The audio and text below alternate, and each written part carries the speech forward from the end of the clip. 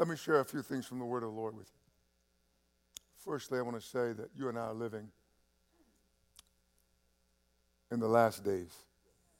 And I think as I become more and more aware of that, not only am I reaching for Jesus and really desiring to be closer to Jesus and to make no mistake in what he's saying. I don't want to make one mistake, not even a small mistake. And so I want to make sure also that you and I, all of us together, that we draw closer to God and to each other. And that's what I would like for us to do. And it is time that we look at Jesus and do whatever we see Jesus doing and not anything else. You know, not the world, certainly not the world, but just knowing what Jesus is doing and then do that. I've told you the story about being a child. Of course, you all probably did it. But we would always put on daddy's shoes, daddy's clothes, and walk around in them. I never put on mommy's clothes, but maybe my sisters did. Maybe my sisters did. But I always put on daddy's shoes, and I could never feel his shoes. They were always too big for me. But I wanted to be like him. And I would say that all of us should. I remember President Carter used to always use this expression, let's redouble our efforts to be more like Jesus every day and not settle for just a minor relationship with him. You know, just some little easygoing relationship that doesn't cost you anything. As I was a child growing up into my elementary years, junior high, high school, we were always taught anything that was worth having was worth working for. But in this case, we're not going to work for it. We're going to pray for it. We're going to yield for it. We're going to obey for it. Do whatever Jesus wants. Let me jump into the scriptures from, I've been in John chapter 8. John is so rich. I think it would take 2 years to go through John properly. It would take literally 2 years. I think I was preaching in Matthew for maybe 6 months or more about that, and I was just skimming things, getting the best I could. Let me share with you a revealing. This is part 2, a revealing, and then I subtitled this, Who I Am, that is who Jesus is. Remember the last time Jesus was teaching in the temple, and the Pharisees just came and interrupted him while he was preaching. I thought, how rude. Well, they were rude people. They did not know God. That's why. They were religious, but they were not really in right relationship with God because they were not in right relationship with the Son. They rudely interrupted him and brought a woman and threw her down in the midst and said this woman was caught in adultery. They were hypocrites and unrighteous judges. In other words, they were judging people all the time, and they were unrighteous in that. And one of the worst things you can be is an unrighteous judge, and just judging people unrighteously when you're guilty and you're saying, oh, you're guilty and you'll pay the maximum penalty. Well, after that rude interruption by the Pharisees and the Lord bringing rebuke and correction to them, the correction they did not receive, but he brought it nevertheless. They left being convicted by their consciences. So they were, John tells us that they were rebuked and they were convicted by their consciences in the sense that they knew that they were wrong and had been exposed. We do not have evidence that they changed, but that was a momentary thing. One of the worst things you and I can do is come under the power of the Holy Spirit, and then for a moment we are convicted, but we throw it away and call it condemnation or something else. And so after they left, the Lord began to resume his message to those who were gathered to hear his words. He did not allow what they were doing to cause him to do something other than what the Father wanted. So we learn a valuable lesson in here. So I want us to imitate him and participate in what he has shown us is available for us. And I mentioned the fact because I think that oftentimes when we imitate until we can participate.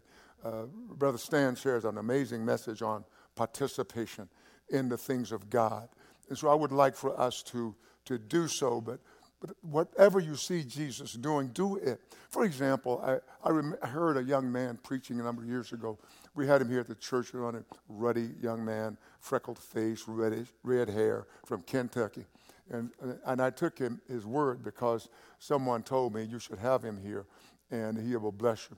And so I took that word because I believed in that couple. And he came, and he was a protege of a well-known evangelist. And he would say, "The Lord bless you, bless you, bless you," or something like that. "Be healed, healed, healed." He was actually copying the man who had influenced his life the most. But what I realized, what I saw in that, was that he had the same results. And it was an amazing thing. And I remember the young man, I talked to him on the phone. He said, "Well, I'll tell you what, Pastor," he said, "I'm going to come over there, and when we get over there, we're going to have revival." And I thought, who is this boy going to tell me when we get over there, we're going to have revival? The boy right out of Louisville, Kentucky somewhere. And I thought, if I hadn't told him to come already, how can he predict revival? I was thinking in those days, maybe it comes by the Holy Spirit. But when he came, we had revival. I tell you what, it was an amazing revival.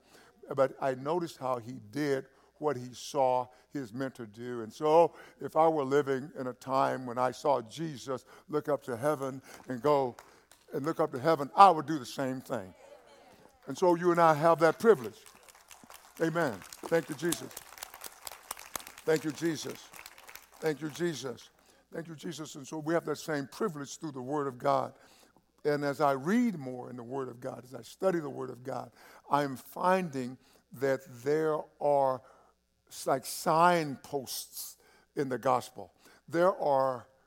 It's amazing. And I don't want to weep, but I'm thinking, how can I read all of my life the Scripture and desire to know the truth of God? But now, as I've been praying and asking, I'm a diligent seeker, God. I'm a diligent seeker. I want to be a diligent seeker. And now I am seeing a level of seeking God and seeing God that I've never seen.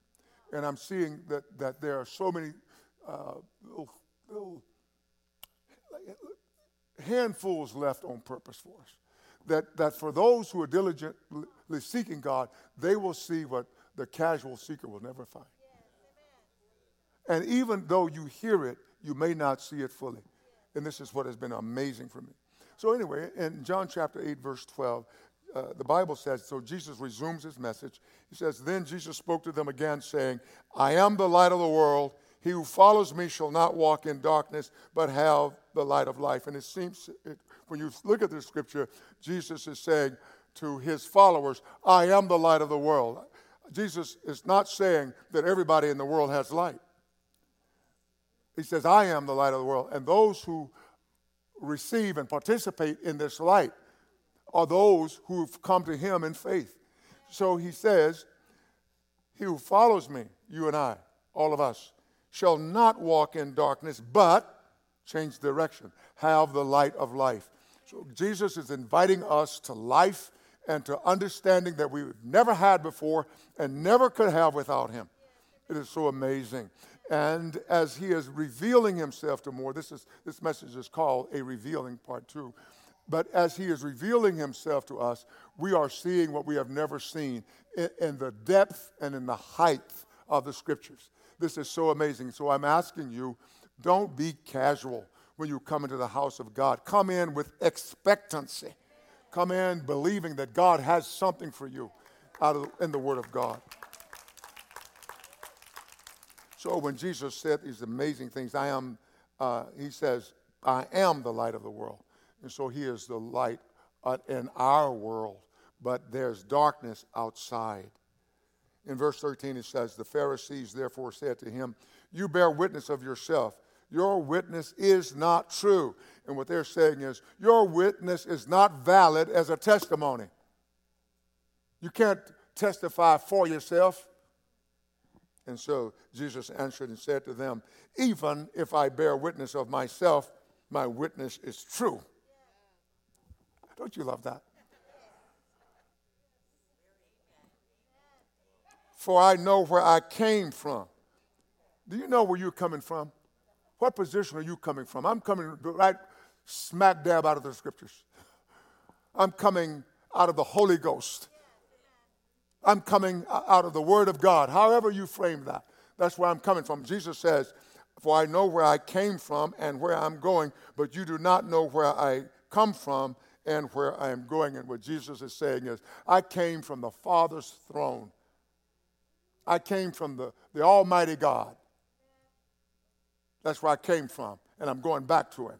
So that means that his testimony is valid. So you and I must now build everything on where we come from. We come from the Word of God. We come from the Holy Spirit. A number of years ago, I would try to be very careful in saying those kinds of things, because even though I knew that my intentions were good, I was a little afraid to say some things. And the Lord has really convinced me by the conviction of the Holy Spirit that I can say some of the same things. I'm not saying all the same things, but I can say some of the same things that Jesus said, and I will not be lying. This is so amazing. And so the Lord wants us to begin to say those things that the Holy Spirit has made real to us without boasting. A number of years ago, I don't remember exactly how many it was, but it was in May of that year when God spoke to me, and he said, tell people who were somewhat resistant. Well, that's the pastor's opinion. He said, give them these words, and I've given these words. I can help you if you will let me. See, those are things that Jesus could help these people, but they weren't allowing him to help them. They knew more than God. That's a terrible place to be. And so even as believers, we need to reckon ourselves dead to the things of the world and alive to God and the things of God, and know that we have been called to the kingdom for such a time as this. What do you have to offer? I'm asking you. Come on, let's be bold in our faith, not presumptuous. You can't live like the devil and speak for God. But we're not going to be presumptuous. Somebody says, I was trying to get this together this past Sunday. Just because you're in a garage doesn't make you a car. Is that how we said it? I was trying to get that thing right last Sunday. But just because you're in church doesn't mean you're a believer. You come into the house, so don't be presumptuous and start talking about things that you don't live and don't walk in. Are you all right with me?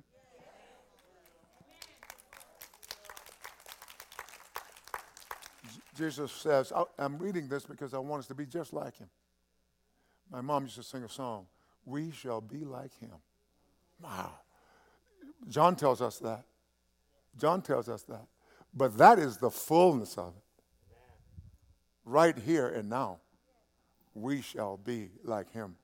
This is what God is calling us to. This is what he wants us to do right here, as Elizabeth was sharing earlier. This is what he wants for us in this present sphere, this present world. He wants us to be like him.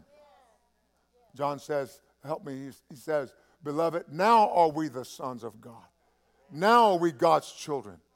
And it does not yet appear what we shall be. It has not appeared yet. But this is what we know. When he appears, we shall be like him, for we shall see him as he is. So, when I see him, when that trumpet sounds, and I see him in my eyes, I want to be like him.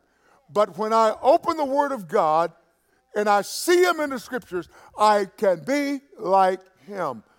I want us to concentrate on it. Let me read this again. Even if I bear witness of myself, my witness is true. For I know where I came from and where I'm going, but you do not know where I come from and where I'm going. You judge according to the flesh. I judge no one. This is big, isn't it? He says, you judge according to the flesh. And so many times we wonderful believers, we're growing in our faith. We're going to get better in our faith, but we're growing now. But we judge things because of what we see with our natural eyes. There's a spiritual eye that sees a lot deeper, a lot further, a lot farther than our natural eye. So don't look at through your natural eye and judge. Jesus says, you judge according to the flesh. So the flesh dictates you. Your own prejudices dictate you. Your own biases dictate to you. Your own human experiences dictate to you. Jesus had none of that. Let us start to do that. Let's start to walk like Jesus. I happened to say to someone in my sphere early this morning, and I was saying to this person, I said, I don't know what God has done. God has done something in me, and I don't boast in me, but I boast in the God who did it. I said, I don't know. Sometimes I feel like I'm strange, but I love everybody. I feel like that's a strange thing. I love everybody. I don't just love people who look like me. I don't just love our four and no more. I don't love like that. I love everybody. I have responsibilities for my family, my children and grandchildren, but I love everybody. And I love everybody the same. I even love people who are making bad decisions. I love them. I don't want them to keep making bad decisions. I love believers who are off track, totally off track, and don't want to be corrected. I love them so much. That's what God wants us to do, wants us to emulate Jesus. He says, I judge no one, and yet if I do judge, my judgment is true. For I am not alone, but I am with the Father who sent me. And so what Jesus wants you to know, that every day you take a step out of the bed, you are not alone. And you are representing somebody else. You are representing Jesus the Savior. As I always like to say, you are representing him. So your representation should be a representing of Jesus Christ. And I want us to be cognizant, aware of that. Are you still with me? I want us to be aware of that more so. Then Jesus says, it is also written in your law that the testimony of two men is true. Notice how Jesus says this. So powerful. He says, they were boasting in the law, and Jesus rebuked them and said, none of you keeps the law. Jesus is the only one who's kept the law. So if anybody comes and bring that law to you, the law, and all of that, don't pay attention. Don't pay attention to them, because Jesus is the only one who's kept the law, and you and I now are in him. Listen to what God has done for you. So then, see, the law is good. The law is holy. The law is righteous. It's not bad. We were bad. But so what did God do for us? Placed us in the one who kept the law. So Jesus, come on somebody.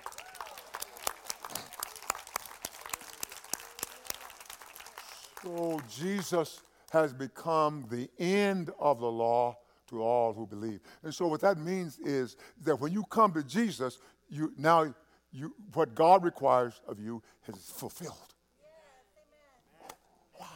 Wow. Amazing. All right. He says, it is also written in your law that the testimony of two men is true. So that means that when you go to court, you need somebody to vouch for you. You know, you want some witnesses. And sometimes people, when they've done wrong, they still want some character witnesses. Kind of just like saying, that's not his character. Well, it may have been that time. But Jesus is speaking to them out of their law. And he says, listen how he explains, and what I'm seeing in these scriptures is that this is given to us today, that you and I can walk in it, but you have to be a diligent seeker. I thought all my life I was a diligent seeker. I started fasting and praying when I was in the third grade. It became more aware to me this year, third grade. Through junior high, I was fasting and praying. I don't know why I was doing it. I just wanted to do it. I know why now, but I didn't. I just wanted high school. So I was fasting and praying all my life. I didn't realize it, But I've been fasting and praying all my life. And even in doing that, I'm not certain I was a diligent seeker. I was trying to be a diligent seeker. Somebody asked Maya Angelou one time, they said, "Are you a Christian?" She said something like this, "Well, I am becoming." Yeah, I think she didn't have the faith to say I am, but I'm becoming. And so I'm becoming a diligent seeker. Being a diligent seeker is not half-heartedly seeking God. Seek him until it costs you something. And then you'll see what you've never seen. You'll walk in what you've never walked in. You'll realize that the things before that were impossible to you are possible, and not just being rhetoric, just being something you say. All things are possible to him who believes, and you don't believe anything. Oh, it wasn't a bad word, but I was going to use another word that may be all right, but you don't believe a thing. You don't believe until you walk in that. I walk in that. I believe. I believe, therefore I spoke. I spoke because I believed. Believing is central to us, and believing means having some action. Okay, I'm almost done. I am one who bears witness of myself, and the Father who sent me bears witness of me. So Jesus is saying, I've got two witnesses. God the Father and God the Son. And I want us to endeavor tonight that you're going to be different, that you're going to be a diligent seeker, that you're not going to settle for second best. You want everything God has for you because you have been called to the kingdom for such a time as this. Then they said to him, "Where is your Father?" Jesus answered, "You know neither me nor my Father." There are going to be some people who are going to say, "Lord, Lord." You're going to say, "No." Everybody who says, "Lord, Lord," is not going to enter the kingdom. You and I are living in an amazing day when the Lord is revealing things that I've never seen. And there are 2 or 3 of you in here, maybe 2 or 3, who may be older than me. Oh, 4.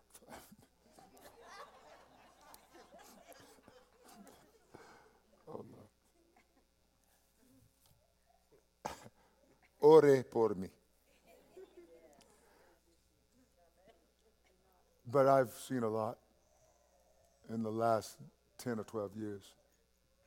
Believers, what God has called us to is beyond what we have done yet. God's desire for us is that we be this living example of all that God wants. And whether we are, as it were, by ourselves or we are with other believers, that we are a light that shines brightly, that we are different from the world. We don't have the world's language. We don't have the world's point of view. We don't have that. This is what God wants us to have. We want to have the word of God coming from our lips and exemplified in our lives.